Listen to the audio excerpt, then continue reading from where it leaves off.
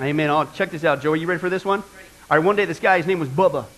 Now, how many of you guys know that when you say Bubba in a joke, it's a joke? Okay, good. Anybody here named Bubba? Praise. Are you serious? All right, never mind. Just don't listen. All right, anyway. So a guy that's named Bubba, not that guy over there, he was bragging to his boss, and he says, you know, boss, I know everybody there is to know. Okay, you just name someone, anyone, I know him. And so sick and tired of his boasting, his boss called his bluff. He says, okay, fine. All right, Bubba, how about Tom Cruise? And he says, yeah, sure, Tom. Tom and I are old friends. In fact, I can prove it. So Bubba and his boss, they fly out to Hollywood, and they knock on Tom Cruise's door there. And sure enough, Tom Cruise, he shouts, hey, Bubba, great to see you. You and your friend, come on in and join me for lunch there.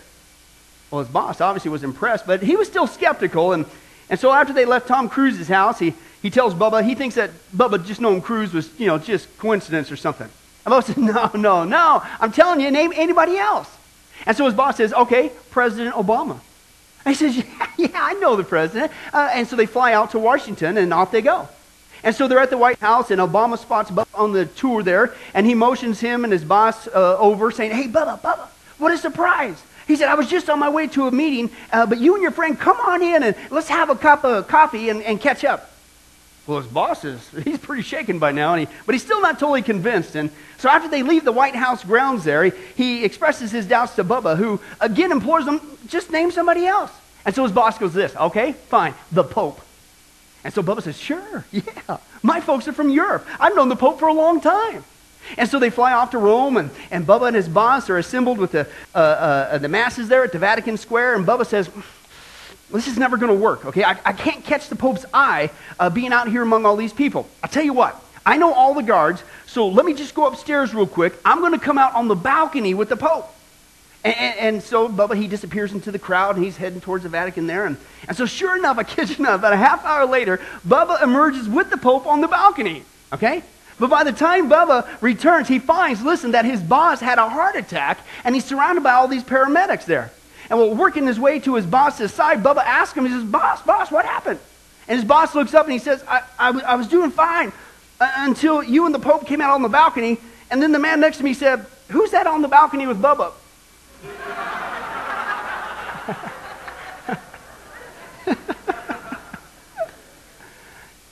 Sometimes you just got to learn things the hard way. You know what I'm saying? Somebody tells you something, you're skeptical, you just don't do it.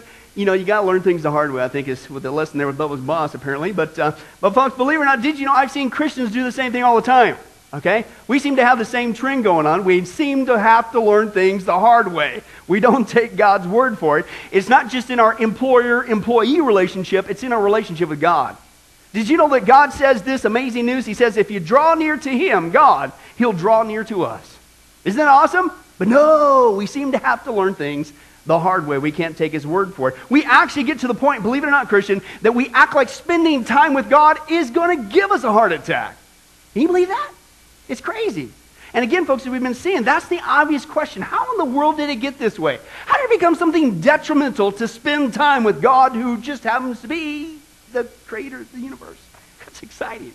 And you put it in this context, it didn't start off that way, did it, as a Christian? I would assume not. I hope not. When we first got saved, we couldn't wait to spend time with God. We longed for God. We loved God. And see, that's the issue, isn't it? What in the world happened? How did it get that way? Well, folks, we've been seeing in our study of the last several weeks, it's simply what I've learned in life, in Christian life, it's simply this. When we lose sight of what we really do have in Jesus Christ, what He died on the cross for, and that's a beautiful, loving, intimate, personal relationship with the Creator of the universe. Okay? That's what He died on the cross for. And once we lose sight of that, folks, just like that, overnight, it doesn't take a week or a month or a year. You just turn your once vibrant, beautiful, awesome, exciting walk with Jesus into that dry, stale, goofball disease called churchianity. You ever been there? You ever see that? Yeah, unfortunately, it's infecting the American church. Okay, and therefore, to stave off this deadly disease called churchianity, here at Sunrise, one last time, we're going to continue in our study called Renewing Your Faith. One last time, turn to somebody and say, hey, it's time to renew your faith. Okay? And what we're going to do is, one more time, take a look at the so-called basics of Christianity, except what we're doing, the theme is, we're looking at it through a renewed set of eyes. And that is the eyes of a relationship. Why? Well, thanks for asking, Robert. Works well with my notes. Because that's what we got with God, right? Hello, we say it all the time. Well, hey, don't call Christianity a religion. It's a relationship. But how do we treat it? We treat it like it's a religion, okay? And we saw that first basic thing we need to get reacquainted with is a renewed prayer life.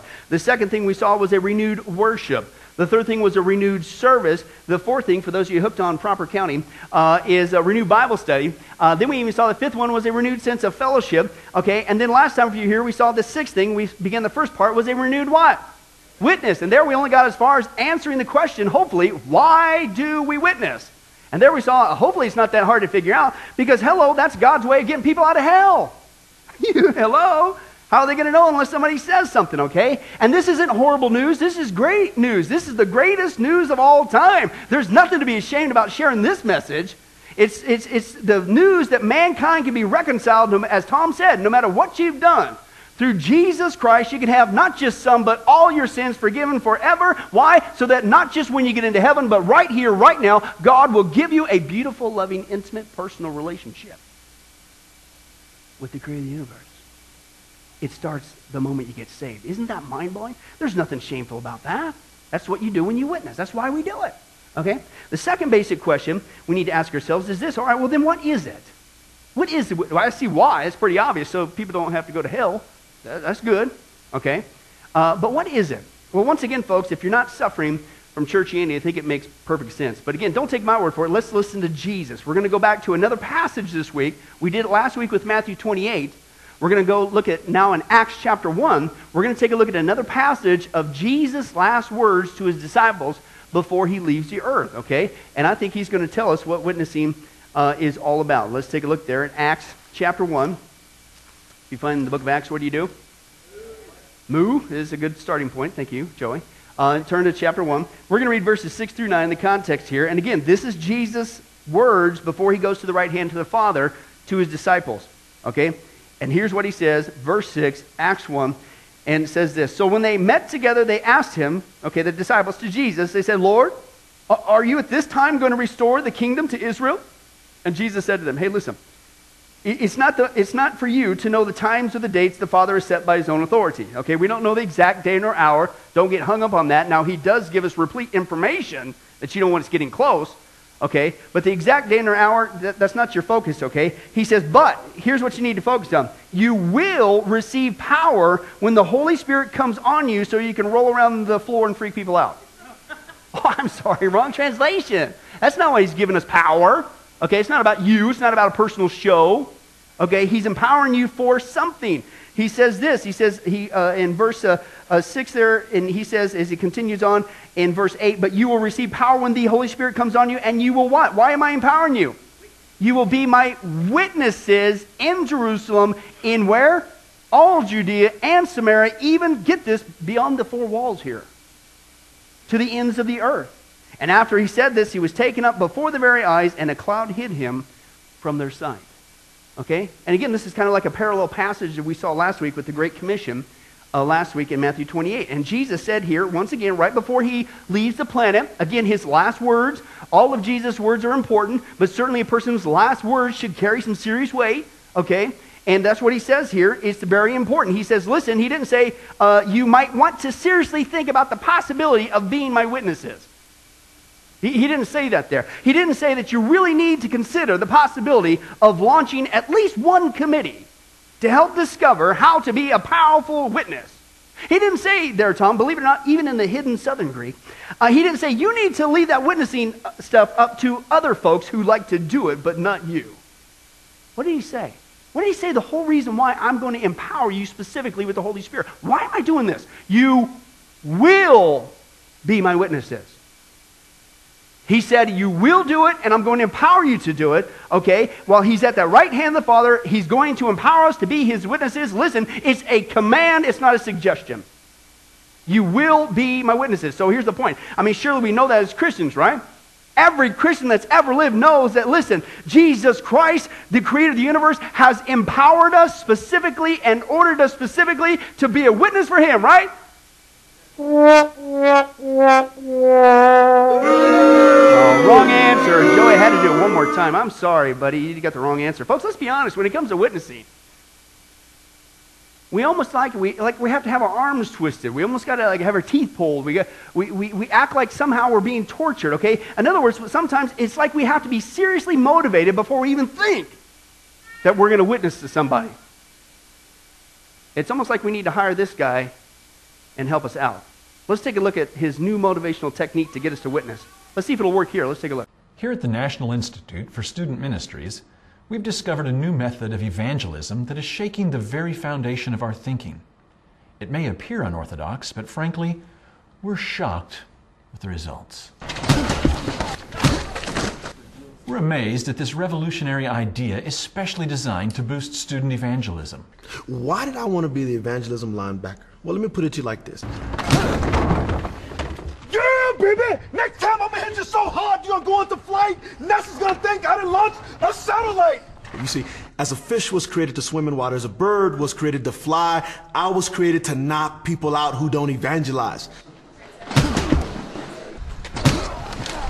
The evangelism linebacker deals directly with a variety of students' fears associated with sharing their faith.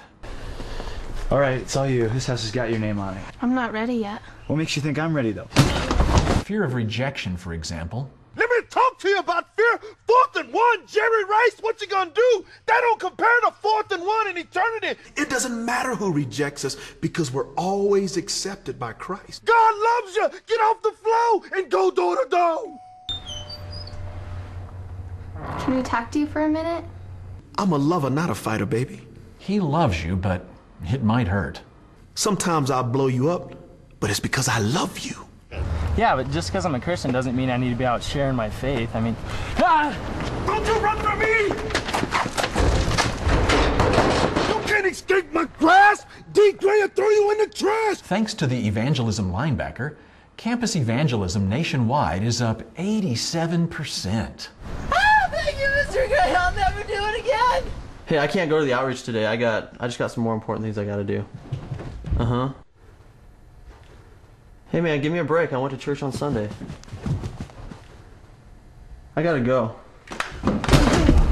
Selfishness! The world needs a message! For God so loved the world, He wants to communicate it through you. If you procrastinate, you will open up the gate to a beatdown. Give me that phone, boy. When I see selfishness, it is my job to blow them up.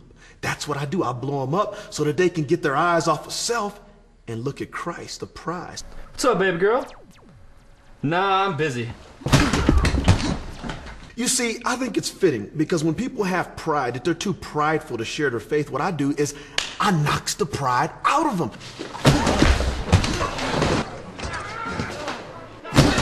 What I would like to communicate to my brothers and sisters is this. When you least expect it, around the corner, perhaps even under your bed, I can be in a phone wire. I can be everywhere. And just know that I'm always watching. Ready to lay the boom on you, baby. Booyah! Ouch.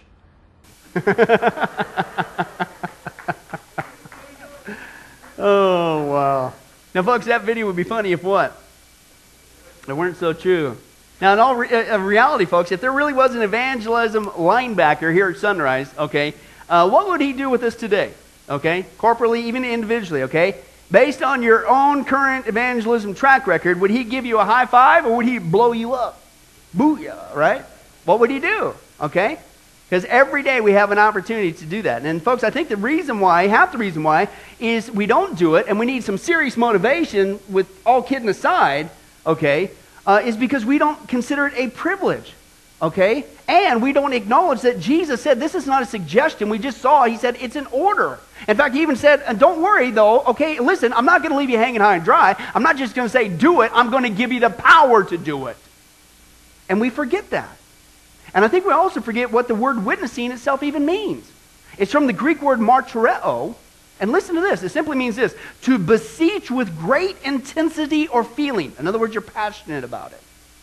To beseech with great intensity or feeling what one has seen, heard, or experienced. That's all witnessing is, folks. To put it in simpler terms, Crone translation, in the context of our study of relationship, listen, witnessing is, listen, simply passionately sharing with others what's totally dear to your heart. And in the context, it's Jesus Christ that is dear to your heart. That's all it is. That's all witnessing is, folks. Nothing to be freaked about. You don't have to have that kind of motivation. You're just passionately sharing what's dear to your heart with other people, Jesus Christ. That's it. And yet here's the irony, okay? It's not that we don't witness. I mean, stop and think about this. We're passionately sharing something that is totally dear to our heart. That's the definition of witnessing. Listen, it's not that we don't witness. We do, if you think about it. We witness all the time. It's just we spend our time witnessing passionately about all the wrong stuff. Let me give you some examples. We witness about politics, right? I've got to share, it's passionate. You've got to, I will risk a relationship. We know it's going to start an argument, but we'll still do it because I've got to witness about, what's witnessing? Passionately sharing what's dear to your heart. We witness all the time about politics. We witness about the weather. We witness about sports. We witness about our families. We witness about anything and everything just as long as it's not that Jesus Christ stuff. And folks, I'm telling you, you could like it, lump it, leave it or not, deny it all you want. But if you're suffering right now as a born-again Christian with that attitude, you're suffering from churchianity. You got the disease. Okay? And the first side effect of that disease is you start to talk yourself out of it. You develop that attitude because, listen, you all of a sudden think that, well, I have to remember everything. What if they ask me about Noah's dog's favorite brand of ice cream? I don't know that answer. First of all, I don't know that he had a dog. Second of all, did you guys know that ice cream doesn't keep well in the desert? Okay? What? But you don't have to remember everything, but that's what we say. Oh no, what if they ask me the question? Right? But that's not what we just saw in our text. Jesus did not say, and you will be my witnesses in all the world only after you've memorized the whole Bible from cover to cover. He didn't say that. Okay? He didn't even mention the Bible per se. He just simply said, you will be my witnesses, but don't worry, I'm going to empower you to do it, so just do it. Okay? But let's be honest, this is our attitude. We act like we got to memorize the whole Bible just in case somebody somewhere might somehow ask us some question that we may not know the sufficient answer, so I'm not going to do it anymore. That's not what he said. Okay? He just simply said, share. Just share what you do know. And if all you knew was one day I wasn't a Christian and my life was a horrid, wretched mess and there was an emptiness and a hole in my heart, the next thing I knew, I specifically called upon the name of Jesus Christ, asked him to forgive me my sins. Bang, you talk about a difference. I've got joy, I got peace, it's exciting. If that's all you knew, guess what? That's enough. And think about it. If you apply this same kind of faulty logic to another scenario, it gets kind of goofy and dangerous. Pay attention to this. As if we need to know everything before we take action. If somebody were drowning and they're about to go under, listen, would we wait until we knew the exact temperature of the water and the precise angle in which we should dive in for maximum reach potential before we even entered the water? Would we do that? Or I know, maybe we would send out a surveyor because maybe we're reading the instruments wrong and we need a professional. We'd send out a surveyor to accurately measure the distance with a laser device between us and them to determine the best possible rate of speed in which we should paddle towards them. No, I know. Maybe we should establish a committee to figure out the 5 most effective programs that are specifically designed for saving a drowning person, and then we would decide, and we have to decide in 100% full agreement, then we're going to take action. Now, in all seriousness, if we literally did that towards rescuing a drowning person, what would happen to that person? Turn to somebody and say, glub, glub. What? The person would die a long time, right? And folks, it's the same thing, okay? Here's the point. How foolish then is it when we apply the same faulty logic to the people around us? Listen, the Bible says they are drowning. They're drowning in the depths of sin. And unless we, Christian, tell them about Jesus and extend our hand to them, they're going to perish. All right? You just share what you know. Extend a hand. Open the mouth. Say something. It beats nothing. Right? You don't have to worry about knowing everything. Because can I tell you something? You never will.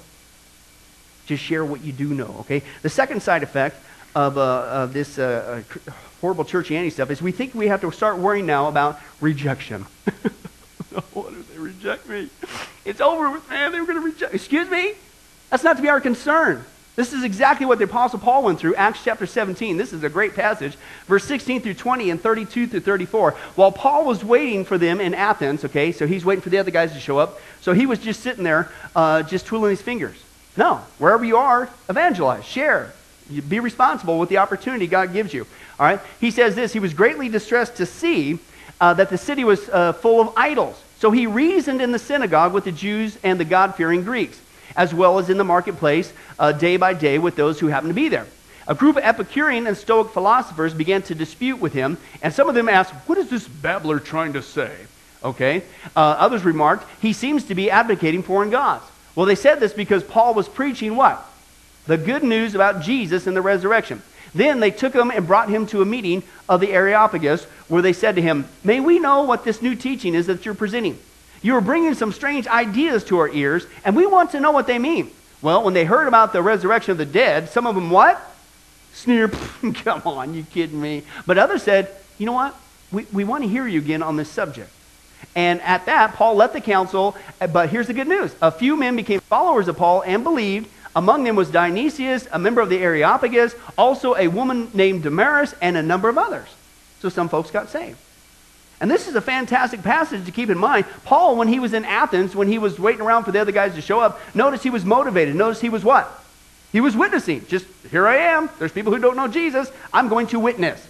Right? He didn't wait for other people to show up. He just got busy with the opportunity. Number two, he wasn't concerned about what the people said. He wasn't concerned, are they going to reject me? What? He just saw the opportunity and took it. Common sense, right?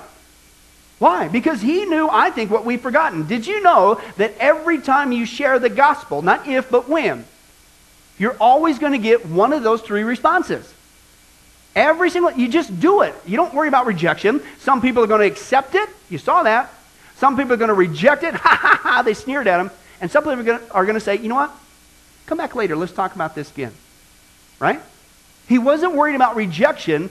That's not where your focus is. You just make the most of the opportunity. Leave the results with God. They're going to accept it, reject it, or tell you to come back later. Okay? And that's what he did. Nothing more, nothing less. You don't have to be consumed about that. Okay? The third side effect is we think we have to worry about the results. Okay? You don't worry about how to remember everything. You can't. You don't have to worry about rejection. That's not your focus. But here, we go to the other end of the spectrum. And instead of being freaked out and bummed out about having to remember everything, or even, oh no, we might experience rejection, so we don't witness, we finally do get around to witnessing. We finally get around. This is the other end of the spectrum. And then we shoot ourselves in the foot if we don't get these big, massive results right off the spot every single time, i.e. they don't get saved right then and there. And they say, well, I'm no good at this. I can't do this because they didn't get saved. No. You're not the one. I'm not the one who does the saving. Only God can give the increase. And this is clearly what Paul was trying to encourage us. 1 Corinthians chapter 3, verse 5 through 8. He says, first of all, hey, listen, what after all is Apollos? Okay, and what is Paul? They're only servants through whom you came to believe, as the Lord has assigned each to his task. Okay, he says, yeah, Paul, I planted the seed. Yeah, Apollos, he came later after me. He watered it. But who makes it grow? God. God makes it grow. So neither he who plants or he who waters is anything, but only God who makes things grow. The man who plants and the man who waters have one purpose, and each will be rewarded according to his own labor. And this is the passage, folks. I'm telling you, if you get this one, it's going to take the monkey off your back. Okay, this is huge. The Bible says, listen, we need to remind ourselves, listen, that when we witness, it's not us who does the saving, it's God. Right? You just need to understand, sometimes you're the first, if you will, Christian on the scene. I don't know the heart. You don't know the heart. God does. But sometimes, maybe you're actually the first person to tell them about Jesus. You got to plant. Sometimes you witness and share with somebody, and you weren't the first one, but guess what? You get to water the deal. But the point Paul says is, listen, only God can give the increase, right? Only God can give the increase. And so here's the point. We don't need to get hung up on results because God is the only one who can cause that to grow. Let me give you an analogy. If I was a newspaper boy, and it was my job to simply deliver the news, that's right, newspaper boy, that's why they call him that. Okay, and so, but all of a sudden, I come up to you and I am so freaked out, I am worried, I'm bummed out, and I'm sitting here, that's it, I quit, I'm never going to deliver the newspaper ever again, this is horrid, my life is ruined. And you say, well, what's the big deal? What's going on? Okay, well, I went back to the neighborhood after I was sharing the newspaper, chucking them on their front porch, like I'm supposed to do. But I went back, and did you know, this guy over here, he didn't even touch the newspaper. And did you know this person over here is still in their bushes 2 days later? And did you know this one person even let rain get on it? I quit. Now, if a newspaper delivery boy really had that attitude and says, I quit, I'm not good at this, or I shouldn't do this anymore, leave it up for, what would you say? Dude, you're missing the whole point, right? Your job is simply to deliver the newspaper. What people do with it on their front porch, that's out of your hands. The very fact that you got to even chuck a newspaper out there, mission accomplished. That's what Paul's saying. What are you so worried about if somebody doesn't get saved right on the spot? You're missing the point. The fact that you had an opportunity to chuck the good news, mission accomplished. Yeah. You should be excited. Don't get hung up on they didn't get saved on the spot. That's not our job. And did you know that God can save us in spite of us? You know, he can save other people in spite of us too. Okay, did you know that? Because we'll get there, well, I think I messed it up. You know, I should have said this, or I should have said that, or I didn't say that, or this, but they didn't get saved. I'm in ruin. Oh, we start kicking ourselves. That's not your job. Okay? God can save us. He can save other people in spite of us. We just simply share the newspaper when we can. And what they do with it, that's between them and God. Okay, that's all witnessing is, folks. We're just simply passionately sharing Jesus Christ with other people. We're not worried about having to remember everything because we can't. You just share what you know. We're not worried about rejection because you're either going to accept it, reject it, or tell you to come back later. And number 3, we're not worried about results because, listen, we can't make it grow. The fact that we had an opportunity to share, praise God, we should be skipping out of there full of joy. That God could even use us. Amen? Okay, that's how why we witness and what witnessing is. Now let's take a look at how do we witness. Okay, let's break it down. How do we actually do that? Well, again, if you look at it through the eyes of a relationship, I think it's pretty simple. In fact, I think it's really simple. And this is actually what Andrew did. Let's take a look about this. Believe it or not, did you know he did this without taking a class? Did you know that? Well, watch what happens here. John chapter 1, verse 35 through 42. The next day, John was there again with 2 of his disciples. And when he saw Jesus passing by, he said, "Look, the Lamb of God." And when the 2 disciples heard him say this, they what? They followed Jesus. Now, turning around, Jesus saw them following, and he asked, "Well, what do you want?" And they said, "Rabbi," which means teacher, "where are you staying?" And he says, "Come on," he replied, "and you will see." So they went and they saw where he was staying, and they spent that day with him. It was about the 10th hour. Andrew, Simon Peter's brother, was one of the 2 that heard what John had said and who had followed Jesus. So what happened? The what? First thing he did was enrolled in this class, bought 1,900 books, and for at least the good next 5 years, he tried to memorize the Bible, and he took secular psychology classes on how to effectively deal with rejection, and then he got busy witnessing. Oh, I'm sorry. The first thing he did was what? Go find his brother, Simon. This is how Peter got saved, you know. A family member witnessed to him. He went and found his brother Simon, and he what? He told him. What did he tell him? Jesus. That's it. I got a relationship with Jesus, you can too. We have found the Messiah, that is the Christ, and what? He brought him to Jesus. That's all he's doing. That's how you witness. You bring people to Jesus.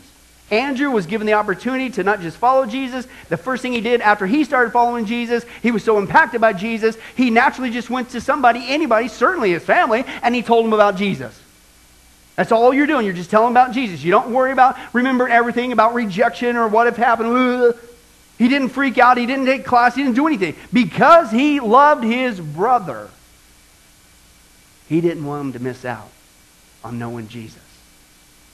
And that's all he's doing. Okay, that's it. That's how you witness. It's not that complicated. We make it complicated. We make it convoluted, okay? And again, when you look at this through the eyes of a relationship, it makes total perfect sense. This is easy stuff, okay? The first way we do not witness is with this attitude of procrastination, okay? And to help us illustrate the foolishness of doing this in our relationship with God and other people, we are going to need the help of Mario and Janet. Come on down. They're going to help us one last time as we take a look at this exciting illustration. And what we're going to do is Mario is going to be confronted by his brand new wife, Janet. If you want to sound like fancy living, you say Jeanette. What do you think? Yeah, skip that and you'll be doing much better than I. But anyway, so he's going to be confronted by Janet here with this attitude of procrastination about telling other people about their brand new relationship, their marriage, right?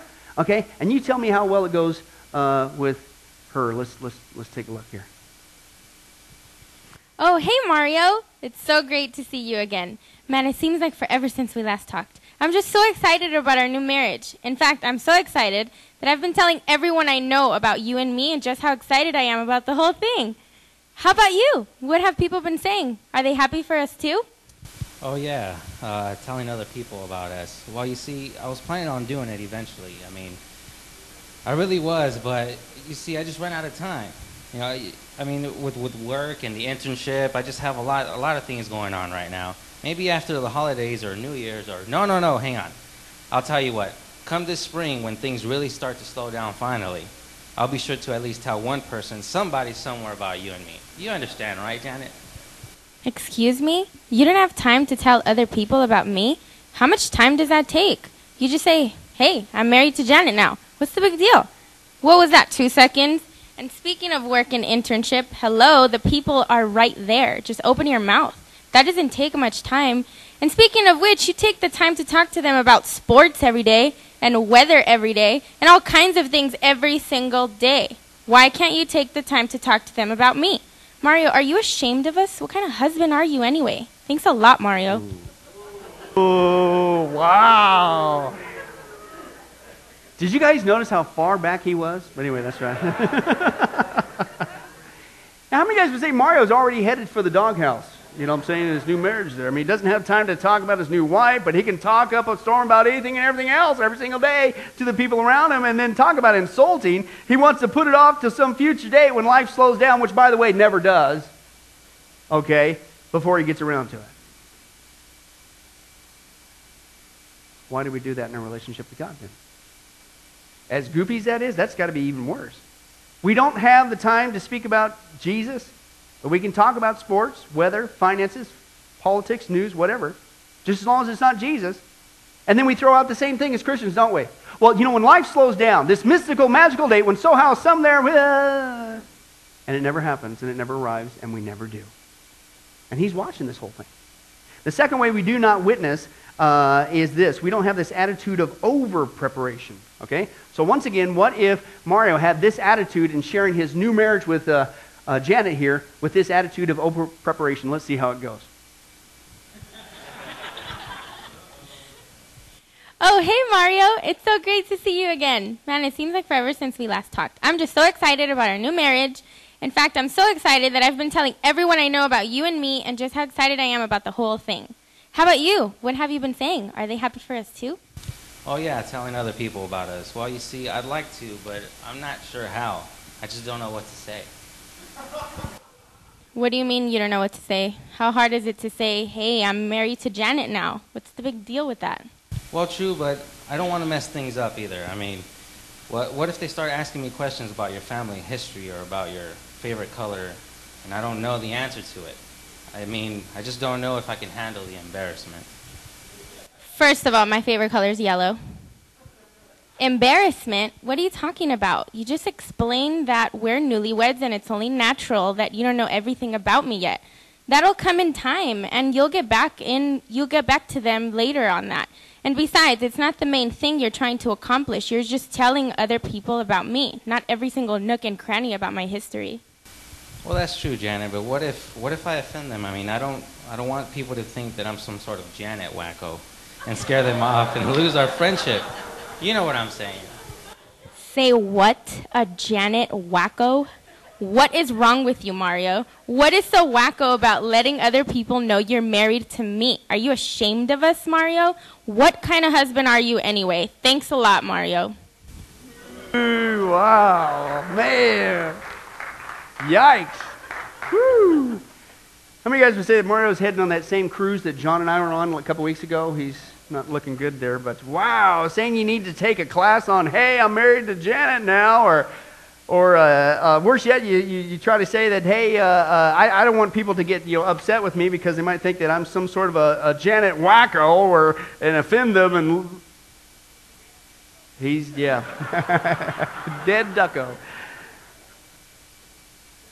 Folks, do we not do the same thing when we know we're supposed to witness for God? Don't we say the same thing? Saying, well, I don't know how to witness. I don't want to mess it up when I witness. How do you mess up the same phrase in this context? Hey, I'm in a relationship with Jesus Christ now. You can have one too. How do you mess that up? Because that's all that we're doing. And you talk about an insult, saying if we don't share, we might lose some friends because they might consider us one of those Jesus freaks. Well, excuse me, if you really love Jesus, you should be freaking out over it because there's nothing more exciting than that. Give me a break, right? But that's right. One more to go. The third way we do not witness is this attitude of deviation, okay? And if Mario was going to do this with Janet, let's see how this would go with her. One last time, the Mario and Janet Show, live from Vegas. Oh, hey, Mario. It's so great to see you again. Man, it seems like forever since we last talked. I'm just so excited about our new marriage. In fact, I'm so excited that I've been telling everyone I know about you and me and just how excited I am about the whole thing. How about you? What have people been saying? Are they happy for us too? Oh, yeah, telling other people about us. Well, you see, I like to, but I think I need to take a class on it before I speak. I mean, maybe after an intensive 10 or 12-week training course on how to speak to other people about my wife, I may feel a little bit more comfortable. How does that sound? How does that sound? What are you talking about? You need a class, a training course to speak about me to other people? How much training do you need to say, hey, I'm married to Janet now? You don't need a class for that. Well, true, that does sound pretty simple, but to be honest with you, Janet, I just don't think I have the gift for that. I mean, maybe you should get somebody like Bobby or one of the other interns. They seem to have a real knack for that kind of stuff. Surely they can do it. Maybe you should ask them. Plus, they hate chicken, so. Excuse me? You want me to get some other guy to tell other people about you and me? Are you nuts? It's our marriage. Why should somebody else announce it? And what's with the giftedness stuff? You don't have to have a gift to tell other people about me. How much giftedness does it take to say, hey, I'm married to Janet now? You don't need a gift for that, Mario. Just open your mouth. What's wrong with you? Are you ashamed of us? What kind of husband are you anyway? Thanks a lot, Mario.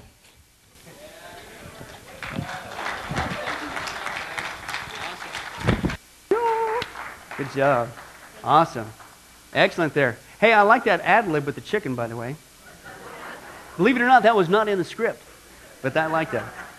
But, wow, you need to take a class before you can say, hey, I'm married to Janet now, or you just literally say that I don't have the gift for that, and you actually try to pawn that announcement off to somebody else who's better at that than you. And yet that's your marriage, your responsibility, your wife. You know exactly where I'm going. How many times do you hear this from Christians? We need to witness. But you know what? I need to take a class on that. I need to go to that intensive seminar. You know, I need an evangelism linebacker. I need something.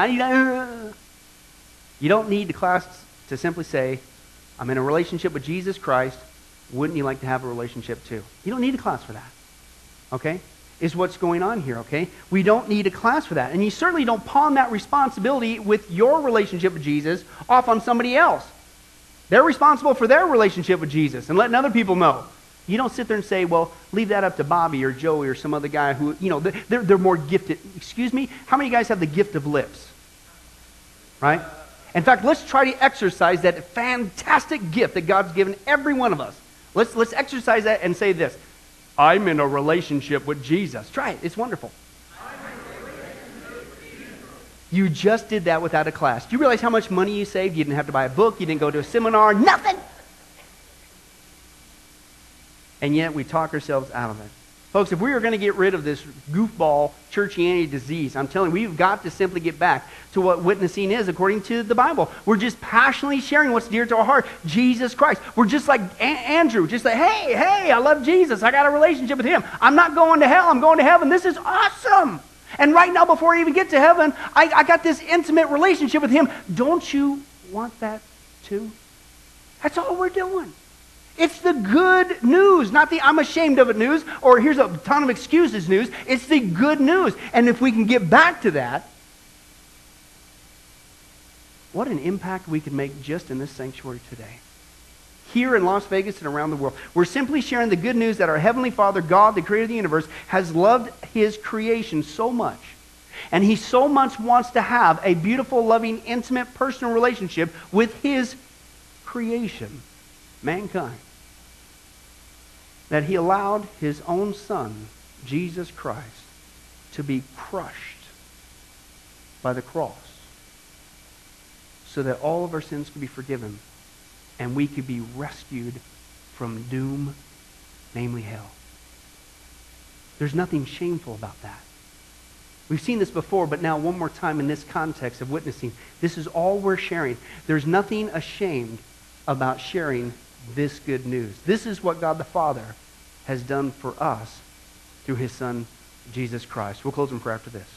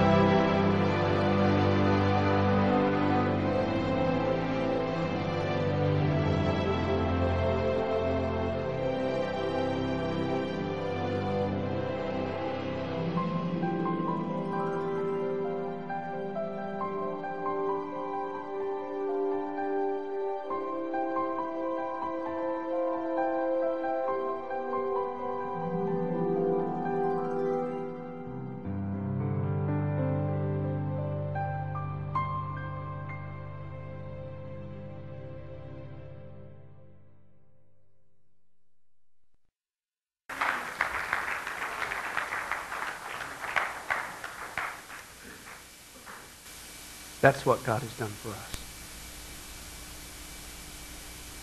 That's what he wants us to witness and tell other people about.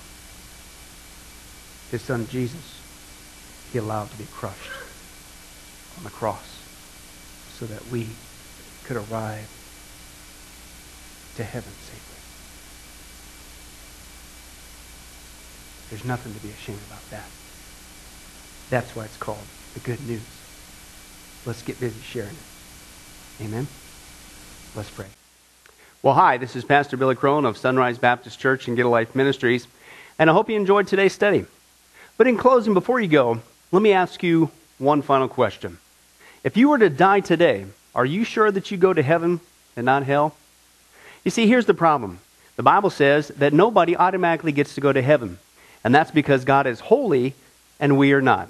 The Bible says that the wages of our sin or our unholiness or the wrong things that we have done have separated us from God. And the wages of our sin or unholiness means that we deserve to die and receive God's judgment to go to hell and not heaven. In other words, we're disqualified for heaven. And that's because God being holy and us being not, the two cannot mix. So what are we going to do? Well, that's bad enough. The other problem is we don't even want to admit this dilemma, even though God already knows it all. And so out of love, God gave us something called the Ten Commandments to show us that we're really disqualified for heaven. We're not holy. We're not perfect like Him. Let's take a look at just a few of those here today. The Bible says, the Ten Commandments says, you shall not bear false witness. That means lying. How many of you ever told a lie before? Well, those of you who didn't raise your hand, you just did. Okay, let's be honest, folks. Let's not tell another lie. We've all lied. Well, believe it or not, that disqualifies you for heaven. That's how holy God is. He is the truth. He does not lie. And so that makes us a liar. Another of the Ten Commandments says, you shall not steal. Okay? How many have ever taken anything without permission? Well, all of our hands should have went up at that one. We've already said we're a bunch of liars. Okay, well, we've all done that. And it doesn't have to be a bank.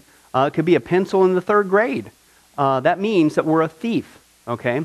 The Bible says that God is so holy, even His name is holy. And that's why one of the Ten Commandments says, you shall not use the Lord's name in vain.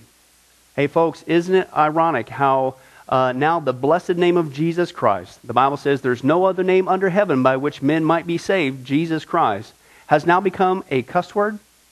Folks, the Bible says that's the sin of blasphemy, okay? And folks, let's be honest. We've used God's name in vain before. The Bible also says in the Ten Commandments, you shall not commit adultery. And Jesus takes the standard even higher. He says, listen, it's not just physical adultery. He says, surely I tell you that if you look at another person with lust in your eye, you've committed adultery in your heart. God looks at the heart. One more out of the Ten Commandments says, you shall not murder. And you might say, well, hey, I haven't done that one. Really? The Bible says that the sin of hatred is akin to the sin of murder. You, in other words, in your heart, wish they were dead. You pulled the trigger, if you will, in your own heart. And the Bible says God sees that, and it's just as bad. He knows the mind, He knows the hearts, the thoughts, and the intents that we have. Folks, that's just 5 out of the 10 Commandments. How you doing? Not very well. None of us can keep them. They're God's x-ray to show us that we're disqualified. And so when, not if, your time comes, because we're all marching towards the grave at different speeds, you're going to have to stand before God. And you're going to have to say who you really are. He already knows. Hey, God, let me into heaven. I'm a liar. I'm a thief. I'm a blasphemer, adulterer, and a murderer. Folks, the Bible is clear. Such people as these will not inherit the kingdom of heaven. That's the problem. Here's the good news. God so loved the world that He sent His one and only begotten Son, Jesus Christ, that whoever believes in Him, what He did on the cross on our behalf, that we will not perish, we will not go to hell, but He will give us the gift of eternal life. Jesus died on the cross to forgive us of all of our sins. It's something that we don't earn. We can't earn. It's a gift, the Bible calls it. And a gift cannot be earned. He was taking the death penalty in our place. That's what the cross was of the day. And that if we would just ask Jesus Christ to forgive us of our sins and believe that in our heart that God raised him from the grave, showing that his death is satisfactory to God to forgive us of all of our sins, no matter what we've done, the Bible says we shall be saved. The Apostle Paul says that if we confess with our mouth Jesus is Lord and believe in our heart that God raised him from the grave, we will be saved. Let me give you a common analogy of what God's doing and what he did for us with Jesus dying on the cross on our behalf. In life, we know that people can be sentenced for a crime to where they're actually on death row. The courtroom scene has completely finished. The gavel has already sounded. They are going to jail, and they're just awaiting their time before they go to the death penalty. As they're sitting there in the jail cell, it's a proven fact they did what they did. Everybody knows it. They're just waiting for that time for their number to come up, so to speak, and walk down that hall and be executed. There's nothing they could do to reverse their crime. No amount of good works in that jail cell can reverse what they've done. It's too late. It's over. But believe it or not, there's one way that people even today can get off of death row. And that's if the one in authority, the governor, if he were to, out of mercy and kindness, nothing that the person did, because they don't earn it and they don't deserve it, and they can't earn it, if he would grant them what's called a pardon, out of the kindness of his heart, he has the authority to grant them a pardon and absolve them completely of their crimes against the state. And did you know that there's actually been people that this has happened to, that the governor, out of mercy, has granted them a pardon as a gift, and they've gone down to the jail cell and handed that person, extended it through the bars, here, I'm granting you a pardon. If you would just receive it, you can go free right now. And did you know that there's actually been people who've said, no, I don't want your pardon. And so what happened is, of their own doing, even though they had a way out, they still had to go to the death penalty. Folks, can I tell you something? That's what God did for us with Jesus dying on the cross. He sent his son to take the death penalty in our place.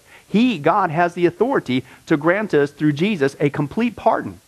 And every day that you're still alive, God is extending to you spiritually this pardon. But a pardon does you no good unless you reach out and receive it by faith. Won't you do that today? Won't you call upon the name of Jesus Christ? Ask him to forgive you of all of your sins, to trust in his work on the cross to pardon us from all of our crimes, our sins against God. God loves you. He wants a relationship with you. But there's only one way to heaven. It's Jesus. There's only one way to get off of death row. It's through the cross of Jesus Christ. Won't you do that right now? Well, this has been Pastor Billy Crone of Sunrise Baptist Church and Get a Life Ministries. And if there's anything that we can do for you, please don't hesitate to contact us. Our number, our information will come up here on the screen shortly. And if there's anything we could do for you, please don't hesitate to let us know. Thank you for joining us. And remember, I hope to see you in heaven. God bless. Thank you for watching this presentation from Sunrise Baptist Church. If you would like to send us a letter or any other kind of postage, you can reach us at 1780 Betty Lane, Las Vegas, Nevada, 89156.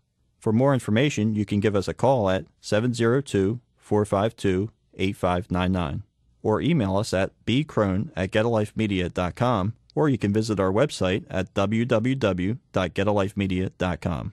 Billy Crone and this ministry can also be found on Facebook and Twitter. Join us for services at www.sunriselv.com.